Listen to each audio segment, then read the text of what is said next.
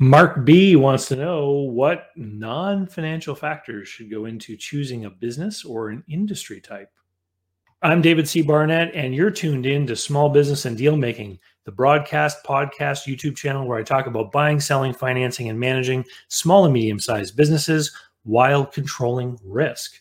So, if you're looking to take control of your future through buying a business one day, or if you already own a business and you're looking to grow or exit, you've come to the right place. I talk about interesting things, I talk to interesting people, and I answer your questions every week right here. So, be sure to hit like, be sure to hit subscribe, and let's get to it. All right, let me read Mark's question. He says, what non-financial criteria do you suggest prospective buyers use to decide what type of business to buy, or what are the key considerations for selecting an industry or business type? Mark B. Thanks, Mark. Thanks for your question.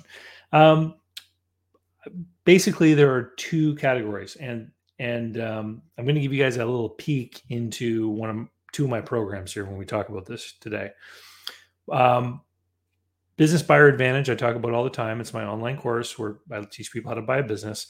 And then people who want to go beyond that and want more of my help join my coaching program, which is called Business Buyer Adventure.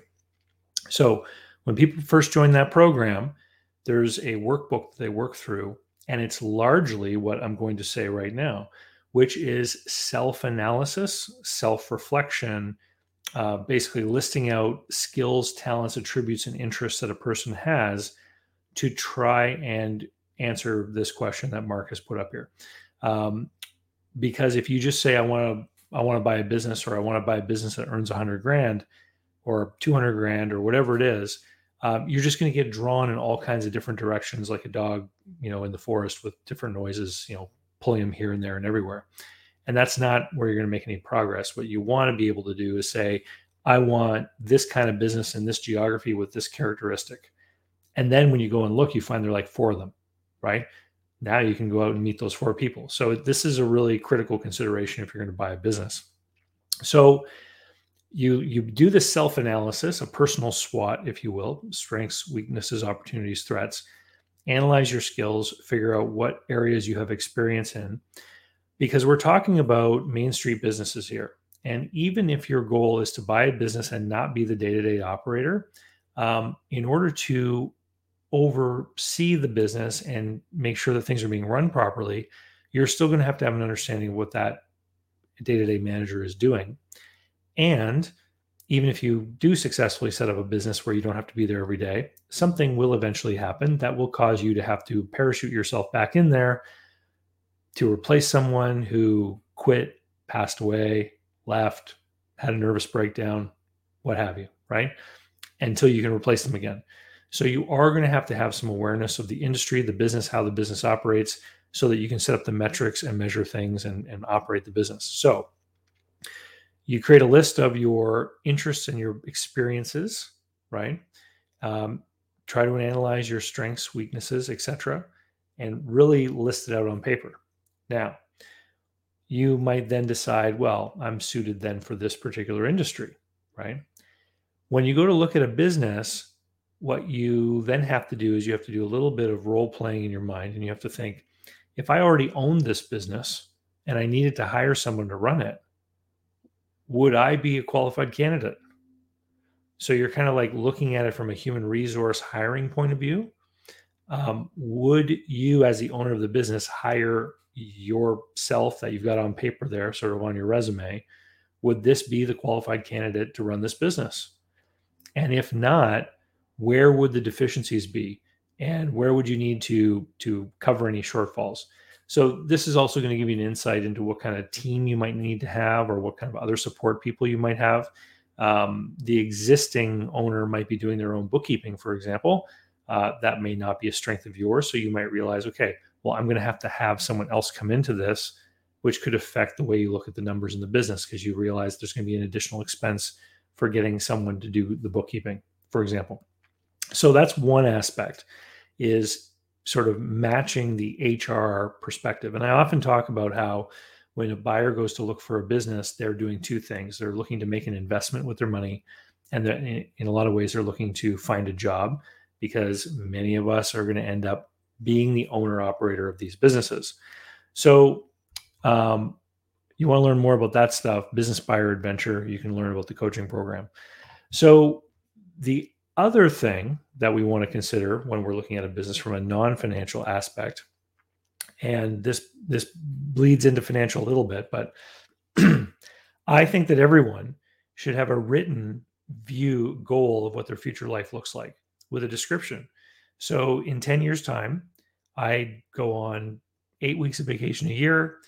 I got a beach house in Florida, or an RV at the lake, or whatever it is that you like, fishing lodge, etc.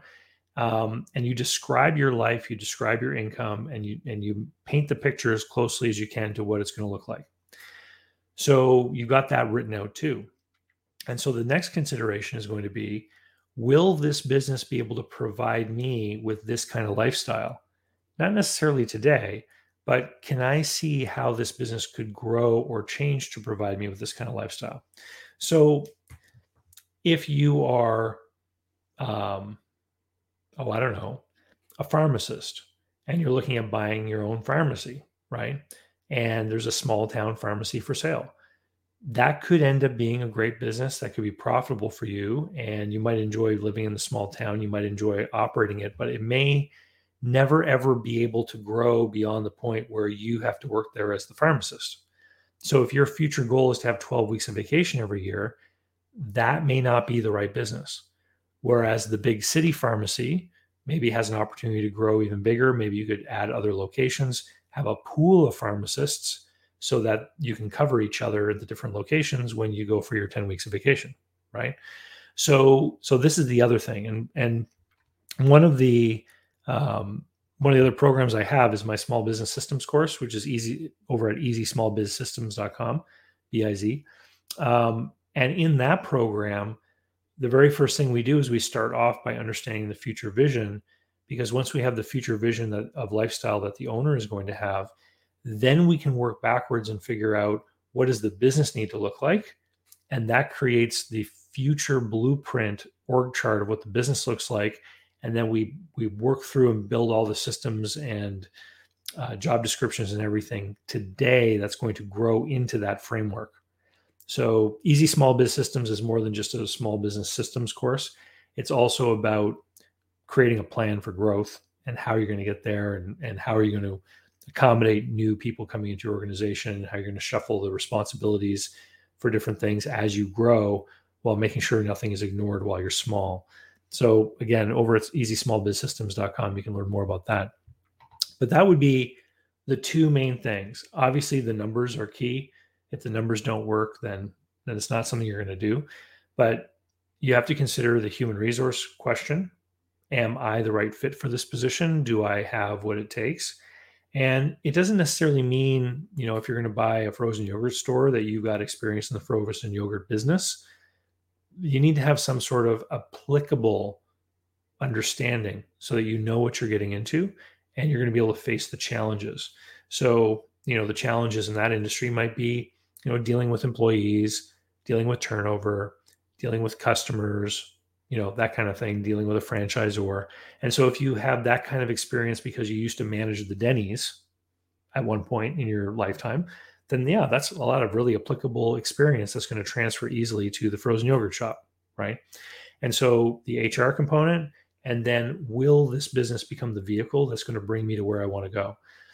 Too often, and I see this a lot with people who start businesses, is they'll say, these are my skills, this is what I know, I need an income. So they'll start a business, they'll start working in that business, they'll get the income, and then a decade will go by and nothing really has changed, because all they're doing now is basically operating this job that they built for themselves. And they never really stop to plan what that future vision is going to be like, so that they can actually make a plan to make changes in the business to grow toward it. And if they had that future vision in place, they may not have made some of the decisions that they made while they were operating that business. And that's the danger to avoid. So I hope that was helpful, Mark. Please, guys, keep the questions coming in. I love to receive them either in the comments down below or by email or on Twitter, wherever you want. Just send them in and we'll put them on the list, and we'll see you next time. So, how can you learn more about buying, selling, financing, and managing small and medium-sized businesses? Easy. Head over to my blog site, davidcbarnett.com, where you can learn more about me, learn how I work with my clients. You can learn about my books, courses that I prepared for you. You can also find out all about how to subscribe to my email list, the YouTube playlists, etc. There's literally hundreds of hours of content there, all for free, and I'd love for you to be my guest.